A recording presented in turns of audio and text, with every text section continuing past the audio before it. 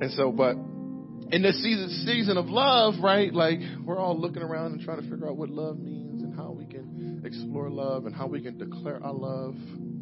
But John wants to help us with that today. He wants to help us with that declaration of love. And so I got a message title for you today as Proven Declaration.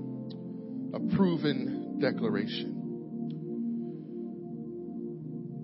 Turn with me to John, 1 John, the first epistle of John, chapter 1. And I'll read from verses 1 through 4. Is that all right? Y'all okay? Y'all ready? Y'all need to stretch? Okay, let's do it. Let's do it. It'll be up on the screen if you need it. Hear these words of our Father. It says, what was from the beginning, what we have heard, and what we have seen with our eyes, what we have observed and have touched with our hands concerning the word of life.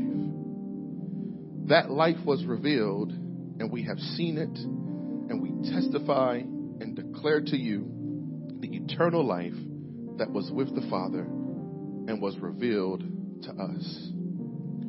What we have seen and heard, we also declare. Somebody say declare.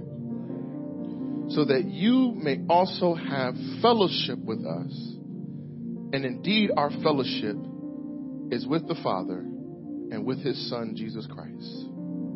Verse 4, we are writing these things so that our joy may be complete. Father, we pray, God, I pray this morning, God, that you would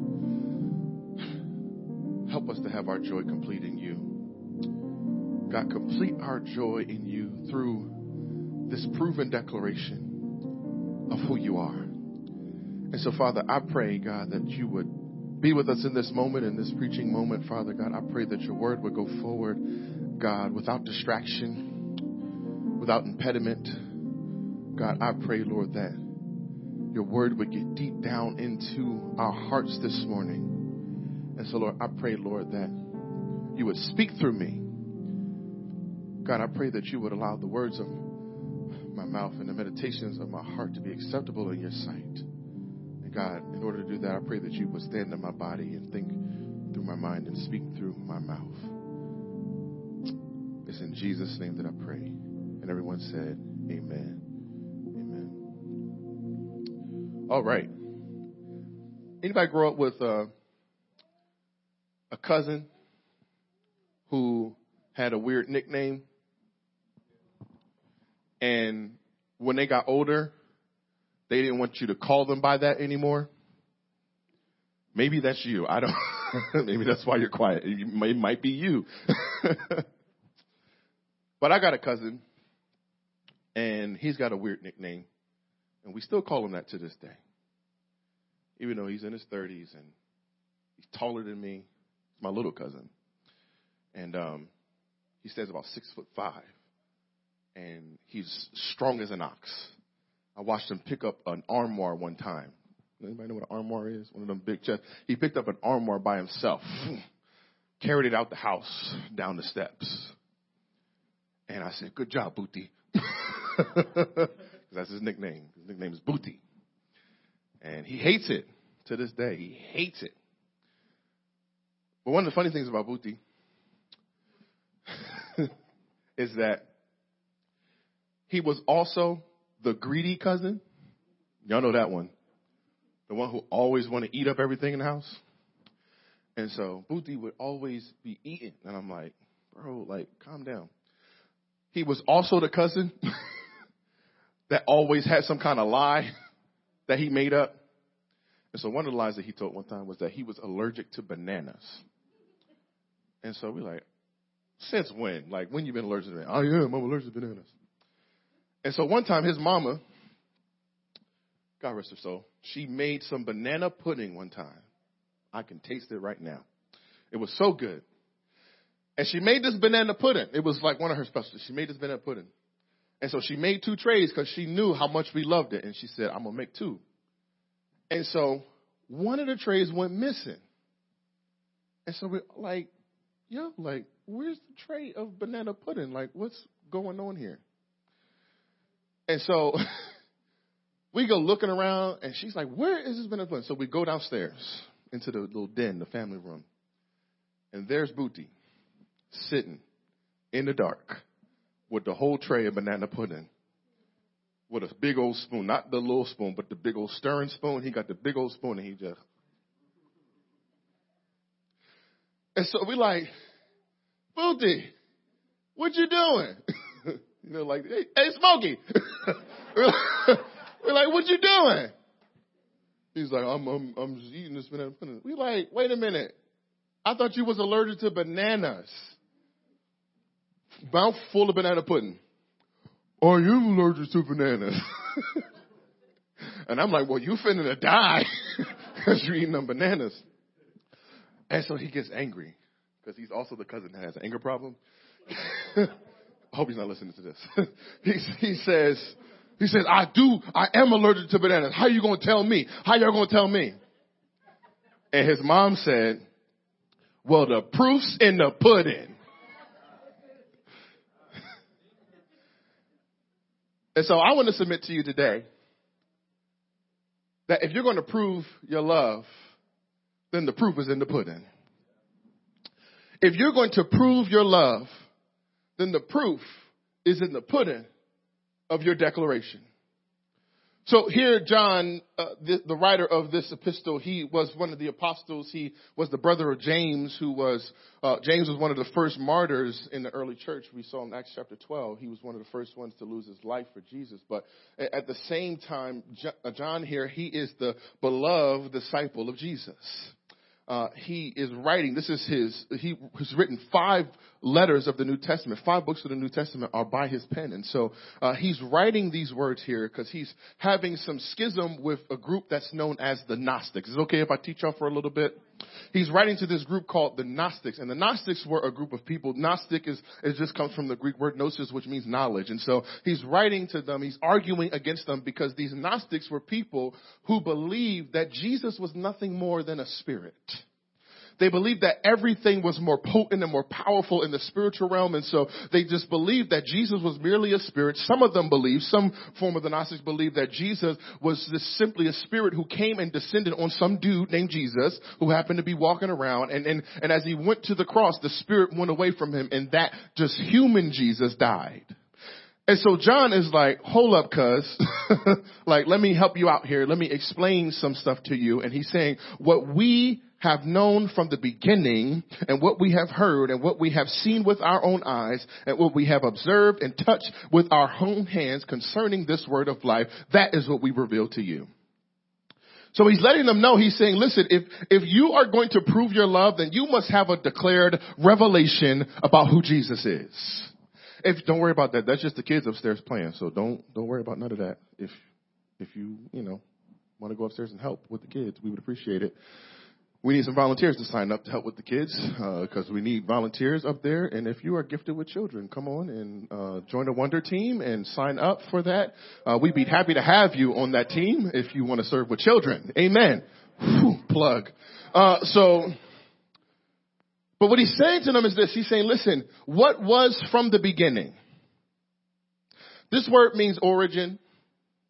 It also refers to the person who commences a thing. It's a person who, or something that is first in the series of things. But it also refers to the leader. And so what he's saying to them is if you're going to have a declared revelation about love, if you're going to prove it, then you have to start from the beginning. So John refers to the beginning by which anything begins, or the origin of something. In other words, the active cause of something. You guys following me? So he's pointing them, y'all didn't sound convinced. Y'all following me? He's pointing them to the active cause of a thing. So he's saying what was from the beginning. Let me help you out. Let me explain it to you. Psalm 33:9 says this. It says, for he spoke and it came into being. He commanded and it came into existence. John here is referring to the one who was there from the very beginning. We know in other passages of scripture that in Colossians that Jesus is the one who created all things. And by him all things are created, and that through him everything that you see that exists was created by him. So he was there from the beginning. So John is writing to them. He's saying, listen, no. You talking about this stuff about Gnosticism and Jesus being the Spirit. No. He was there from the very beginning, and I want to point you to him and help you understand that the one who created everything, the one who spoke all things into existence, the one who commanded and the universe obeyed, this is the one that we're referring to. He's letting them know, again, Hebrews chapter 11 verse 3 helps us out with this. He lets them know, he says, by faith we understand that the universe was formed by God's command. So that what is seen was not made of what was visible, but out of what was invisible. And so he's showing them, he's laying out for them, he's saying, listen, from the very beginning, this same Jesus is the one who you're trying to deny, the one who you're trying to doubt. He is the one who was from the beginning that we will reveal to you, and with that one that we will declare to you here in this passage. And so Colossians chapter 1 verse 16 tells us too, he says, from him were all things created in heaven and on earth, both visible and invisible. So he's letting them know, he says, what was from the beginning? That Jesus, he was there from the beginning, but also what we have heard. Somebody say heard. See, this word heard means to understand or comprehend. And it also means to perceive what has been said. One of the main reasons that we have trouble declaring this Jesus is because we don't properly perceive who he is. We must comprehend fully who Jesus is if we're going to prove our love through a declaration of him. And so if you don't understand who Jesus is, I'm going to encourage you, spend some time reading your Bible, spend some time under the word, spend some time with other believers who know more about Jesus than you do, and spend some time experiencing him so that you'll be able to make a clear declaration about him through your love. And so what he's walking them through, he's saying, listen, we don't fully comprehend. And Romans chapter 10 verse 14 tells us, he says, how can we call on him that they have not believed in yet? And how can they believe without hearing about him? And how can they hear without a preacher? And so what I want to communicate to us is that sometimes in your life, you need other people around you who are able to clearly communicate to you the gospel of Jesus Christ in your life, because you can't always apply it and see it in your life. You can't always take what you've heard and apply it, because he's saying, how can they hear unless they have a preacher? And so many times we just make up in our minds, well, I heard God tell me. That's cool. I'm all good with you having a personal relationship with Jesus, one where you're hearing from him and fully all that. But at the same time, that stuff needs to be within the confines of community. And you need to understand that sometimes people see into your life better than you see into your life. And they have a view into your life that you don't have, because guess what? You're in your life and they're outside of it, and they can see the stuff that you're struggling with that you can't even see. And so we need to be hearing. One, we need to be hearing from God, but also we need to be hearing from others as well. But John here, he's pointing out to them, he's saying, listen, what has been from the beginning and what we have heard, he's saying, this is what we're going to declare to you. You need other people in your life. And if you're going to have a declared revelation, you have to be able to hear, but you also have to be able to see. He says, what was heard, what we have heard, and what we have seen with our eyes. John is making a case in this passage for the declared revelation of Jesus. He is testifying that he himself was an eyewitness of Jesus. That's what he's declaring. He said, listen, I've seen him with my own eyes. He's testifying to being an eyewitness of Jesus, and he's letting the reader know that he's heard some things, but he's also seen some things.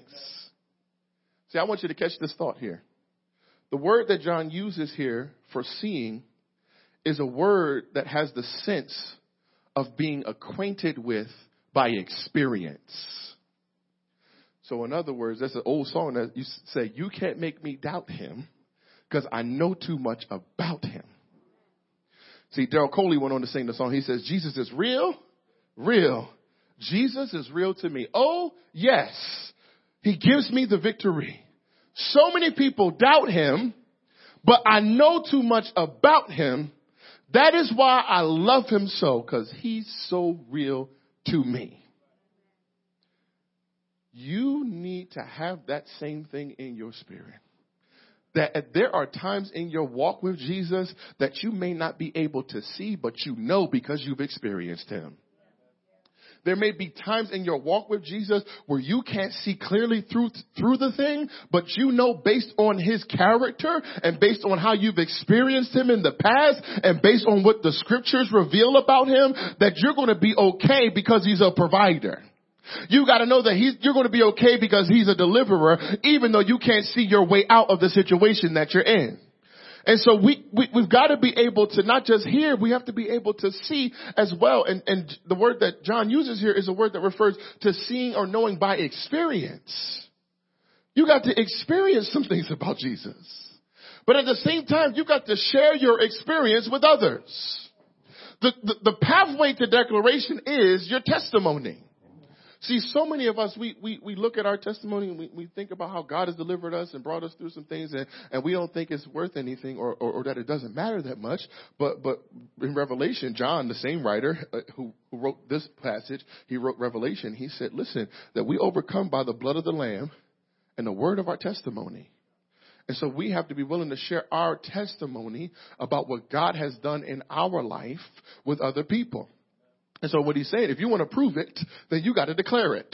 He said, if you want to prove it, you have to declare to somebody that, listen, I don't even know what happened to me, but all I know is that one day I met Jesus and everything changed.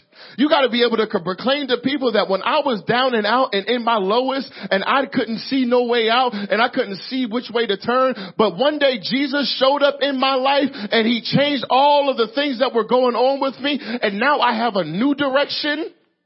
We got to be able to declare that. He says what we have seen with our eyes.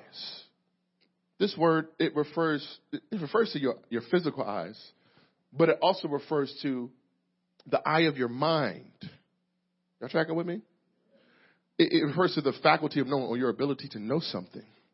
So sometimes in order to prove it, you need clear vision about the Lord. We must be able to see with the eyes of our mind. This is for free because y'all quiet. So often we allow what we see with our eyes to distract us from the vision that the Lord has given us for our lives. See, you allow what you see. You allow the people on your job who are treating you disrespectfully to distract you from the vision that God has declared over your life, that you are a son of God and that you are a child of God. You're a daughter of his. And guess what? No matter what they say about you, guess what? He's already said some stuff about you. No matter how they treat you, he's already treated you in the best possible way that you could be treated. And so we got to be able to see, and we can't allow the stuff that we see to distract us from the vision that the Lord has given to us. That's why we have to learn not just to see, but to observe. He says here, he says what we have seen with our eyes and what we have observed. This word has the sense of learning by looking. It has the sense of looking closely at something. And so what John is trying to communicate to us here is that if we are going to prove it, then we have to look closely at Jesus. The reason why we get stuck is because we're looking at what's in front of us and we're not looking to Jesus. The reason why we get so frustrated about our present situation is because we're looking at the situation and we're not looking at Jesus. And Jesus says, look to me, all you who are laden and heavy laden, and I will give you rest. He tells them to come. He tells them to look at him. Stop looking at what's happening with you, but look to me. And so what he wants us to do is he wants us to fix our eyes on him. We're constantly fixing our eyes on our circumstances. This word means to look at something attentively. And oftentimes, man, y'all quiet. What's going on here? Everybody's quiet. Y'all with me? Okay, it got really quiet. Amen. And so what he's saying, he's like, listen, like, you have to view this stuff attentively. But I love this. Not only that, this word would suggest that we have to look at Jesus with admiration. See, here's what we do. Oftentimes when we look to Jesus, we go, come on, Jesus. Jesus, I'm struggling, Jesus. I don't know why I'm looking up at the corner of the ball, but that's what we do. We're like, come on, Jesus. You heard what they're saying about me, Jesus. And so we're looking to him that way. But what this word suggests is that we look to him with admiration. So instead of looking and saying, come on, Jesus, we look and say, oh, come on, Jesus. I know you got me. Jesus, I know that I'm going to be able to make it through this because you're a provider. And I know what the bank said, but I know what you say. And so we can look, and I know what the doctor says, but I know what you say. And so we have to look differently. We have to look at Jesus with admiration and not just looking at him for our circumstance. We've got to look at him from the view of admiring him, of loving him. And listen, admiration means to give him the respect that is due to him. When you admire someone, it means that you give them warm approval. And so approval is the action of officially agreeing to something or accepting something as satisfactory. So when you finally accept what Christ is doing in your life as satisfactory and agree with his plan for your life, you'll receive his approval through your admiration for him, for the things that you've observed about him, by focusing on him as the main thing so that you can prove what it is that he has done in your life. That's why y'all got to come to church week to week, because like I'm building a case here. Like, like all this stuff's connected. I'm not just throwing stuff in the air. But here he goes on to say this. He said, listen, what you've heard, what you've seen with your eyes, what you've observed with your mind. Now, what you have touched with your hands. This word carries the idea of handling or touching or feeling something or to manipulate something with your hands.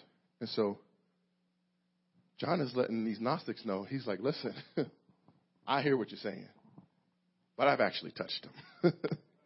I hear what you're saying, but I've actually laid my head on his chest.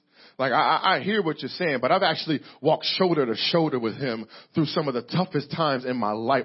I know what you're saying, but I've been present with him and I felt his presence in my life, regardless of what was happening in front of me. I could feel his presence supporting me and walking me through this. And so he's telling me, he said, well, we have touched with our hands, but here's what this word also can mean. This word also means to verify. See, this is what I love about Jesus. All the claims about Jesus can and have been verified. See, everything that you think about Jesus, every thought that you have about, every doubt that you have about him, guess what you can do? You can search the scriptures and you can find out. Not only that, archaeology supports it. Anthropology supports it. All of the ologies support it. And so what you can do, what you have to do is understand that Jesus is okay with the axiom of trust but verify. He's cool with that. He's like, listen, I want you to put your trust in me, but it's okay if you need to verify. Kirk Franklin used to sing a song. He says, let me touch you and see if you are real. I have so many songs in my examples today. He says, let me touch you and see if you are real. Even though I know my heart, your hand can heal. But sometimes I get discouraged and I need your strength and shield. Jesus, let me touch you and see if you are real. Now, if you think Kurt's just being dramatic, watch what happened with Thomas the Apostle. In John chapter 20, verse 25 through 27, we got that up on the screen. It says, so the other apostles were telling him, we've seen the Lord. But he, referring to Thomas, he said, if I don't see the mark of the nails in his hands, and not just see it, but put my finger into the mark of the nails and put my hand into his side, I will never believe. Thomas was a doubter. But don't be too hard on Thomas, because so are you. You say the same thing. I'll never trust you if you let this happen. God, if you let my mother die, God, I'll never trust you again. We say stuff like that. We do. But watch this. I love this. Jesus is such a thug. Here it goes. Watch this. It said, a week later.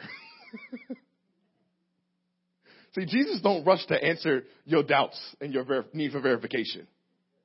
Jesus don't rush to try to answer your doubts about him. And he doesn't rush to give you the opportunity to verify. He's saying, listen, I'm going to let you sit in that little bit. I'm going to let you hold on to that real quick. Hold that. You're going to be all right. I got this. You know, they used to say, there's a saying that said, he may not come when you want him, but he'll be there on time. They also, there's a saying that says in that time is the 11th hour and the 59th minute. And so Jesus, he'll show up for you and he'll verify. But I love that it says it a whole week later, his disciples were inside again. And this time Thomas was with them. It says, even though the doors were locked, Jesus walked up in that joint. He just walked up in there. It's like, what's up? He said, peace, chill out, calm down. And then he said to Thomas, he said, oh yeah, you, come here. Yeah, I heard what you said. Come over here. He says, put your finger here and look at my hands. Reach out your hand and put it into my side. And sometimes what we need is we just need to experience Jesus at that level. See, sometimes we need to be reminded of the scars in his hands. See, at times we need to be reminded of how he was pierced in his side for us. See, every day we need to be reminded of how he hung on a tree for us in our place. See, we need to be reminded about the presence of Jesus in our lives. And sometimes Jesus will show up in your life and say, listen, I know you're struggling with doubt. I know you're confused about what's going on right now, but just come on over here and see my hands. And that's what he tells them. He says, listen, don't be faithless, but believe.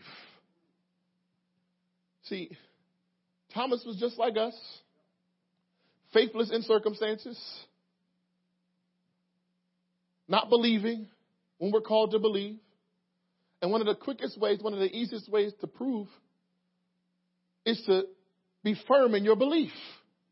And at times we're not firm in our belief. It's because we get nervous. We're scared about what's happening with us. We don't know what is going on. And that's the worst thing, is to not know. But God is saying, listen, you don't got to know because I'm in control. You don't need to know because I got this. You don't need to know. You don't need to be worried because I am the one who is controlling your life and maneuvering things around for your good. And so, tells them, listen, don't be faithless. We got to be able to touch Jesus from time to time. So here's what he says. He says, listen, what we have observed and have touched with our hands concerning the word of life. See, it's interesting because this entire time we've been speculating about who and what John is referring to. He never says a name here. He says, in fact, he says what was from the beginning and what we have heard and what we have seen with our eyes and what we have observed and touched with our hands. Now, he's writing that way because he's dealing with the Gnostics. He's letting them know, I know you think that it's this impersonal, immaterial thing, but this Jesus was actually a person. I'm getting ready to show you how. And so he's walking with them. He's saying, listen, he said, what you have known from the beginning, what you have heard, what you have seen, all that stuff like that. He says, concerning the word of life, he says, that life was revealed and we have seen it and we testify and declare to you the eternal life that was with the Father and was revealed to us. So this entire time we've been trying to figure out what he's talking about. Who is he talking about? Who is this what that he's referring to? Help me explain this. John continues on to say, he said, this is concerning the word of life. Now, I want if you're in tune with the scriptures, which I know that you guys are, you've read the book of John, his gospel. And in his gospel, he refers to Jesus as the Word. You know, he says, in the beginning was the Word, and the Word was with God, and the Word was God. Later on, he says, and the Word was made flesh, and he dwelt among us. He's referring to Jesus as the Word. And so that's important for us. However, to jump to that same conclusion in this passage would be an error. To jump to the same conclusion that the emphasis is on the Word here. The focus here, I'm going to teach y'all for a second, so hang on. The focus here is not on the Word, but it's on the life. We learned a few weeks ago about the Logos, and Logos is the truth or the message of something. It has to do with the force that's moving things behind, and so but it also refers to an aphorism. Anybody know what that is? An aphorism? That's okay. I'm gonna help y'all. I didn't know either before I looked this up, so it's all good. An aphorism is a pithy observation that contains a general truth. Y'all still confused? Y'all know what aphorisms are. Here's an example. If it ain't broke, okay. Actions speak louder than he who hesitates is... help him, Jesus. is lost. He who hesitates is lost. Easy come. There you go. Y'all got it. The early bird catches the worm. Those are aphorisms. Here's what we understand from this. The focus is not on the word here. The focus is on the life. In other words, what John is saying is that Jesus is the greatest aphorism for life. And so what we have to see, he's referring here to the word. The word he uses for life is not the word bios. Y'all know bios, biological, all that stuff like that. It's not that word. The word bios refers to the extent of one's life, meaning I'm here, like I'm living. The word he uses here is the word zoe. And the word zoe is the word which refers to the absolute fullness of life. So what John is pointing us to, he's not pointing us to the word here. He's pointing us to the absolute fullness of life which was revealed in Jesus. He's letting those Gnostics know, he's saying, listen, I know you think that this was just some immaterial person. I know you think that this was just some spirit, but he is the absolute fullness of life. And so he's pointing to them. He's telling, he said that life was revealed and we have seen it and we testify and declare to you the eternal life that was with the Father and was revealed with us. And what we have seen and heard, we also declare to you. So we've got to be focused on the life. See, John's pointing us to that here. He's saying, listen, Jesus is the absolute fullness of life. He's the fullest expression of life. That's why Jesus says in John 10, he says, I come that you might have what? Life, and have it to the full. And so Jesus is saying, take me. He says, I'm the one who will give you life. I am the source of your life. He said, I know that you might just be walking in your bios in the extent of your life. You might just be living out day to day, going to work, eating your cheese sandwich, going to work, doing what you do. But Jesus said, I've got a life for you that's more full than that. He's saying, I've got a life for you that's more pleasing than that. I've got a life for you that's more abundant than that. If you would just place your trust in me, if you would just look to me, if you would just hear the things that I say, if you would just observe what I tell you to do, if you would just walk in what I've commanded you to walk in, then you can have that life. So he's telling them this. He's saying, listen, if you're going to walk in this, you're going to have this. He says, I tell you this and I proclaim this to you so that you may have fellowship with us. And indeed, our fellowship is with the Father and with the Son, Jesus Christ. The word fellowship he uses is the word koinonia. It's a word that refers to intimacy and partnership. And so John is suggesting here, he's saying to have life and to walk in that is to have fellowship. And so we know that fellowship, he's saying, listen, you can have that fellowship with us, but that fellowship is in the Father and in the Son. And he says, if you want to truly walk in that, guess what you got to do? You got to embrace the Son in order to get to the Father.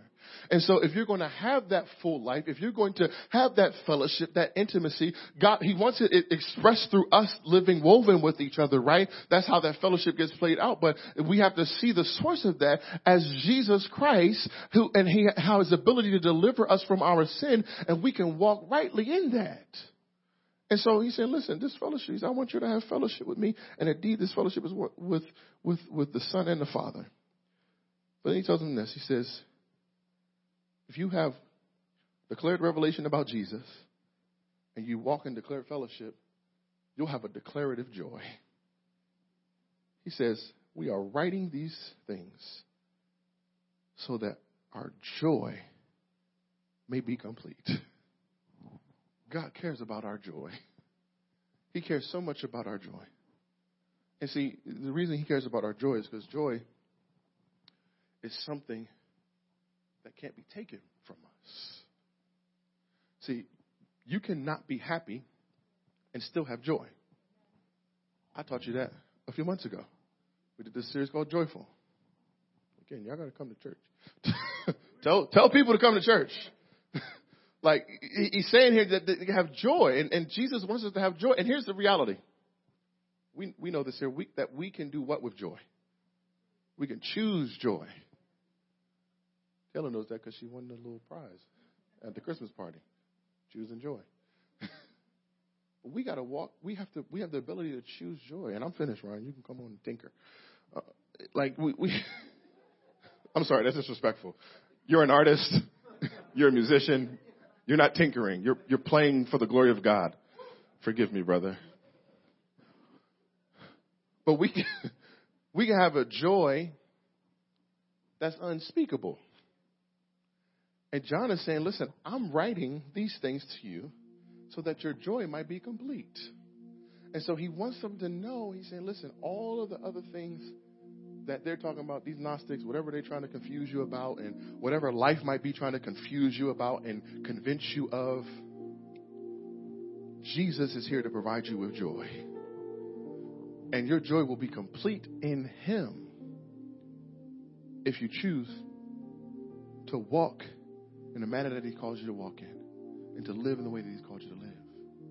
And so I want to encourage us today that as we are walking with Jesus, we've got to know that the Lord promises us joy and joy complete.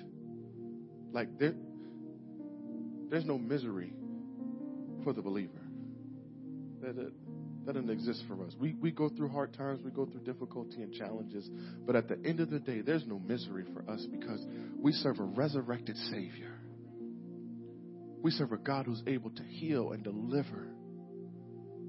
And knowing that even if he doesn't, his healing and provision are on the other side of glory for us. So if it don't happen in this life, guess what? You'll be all right.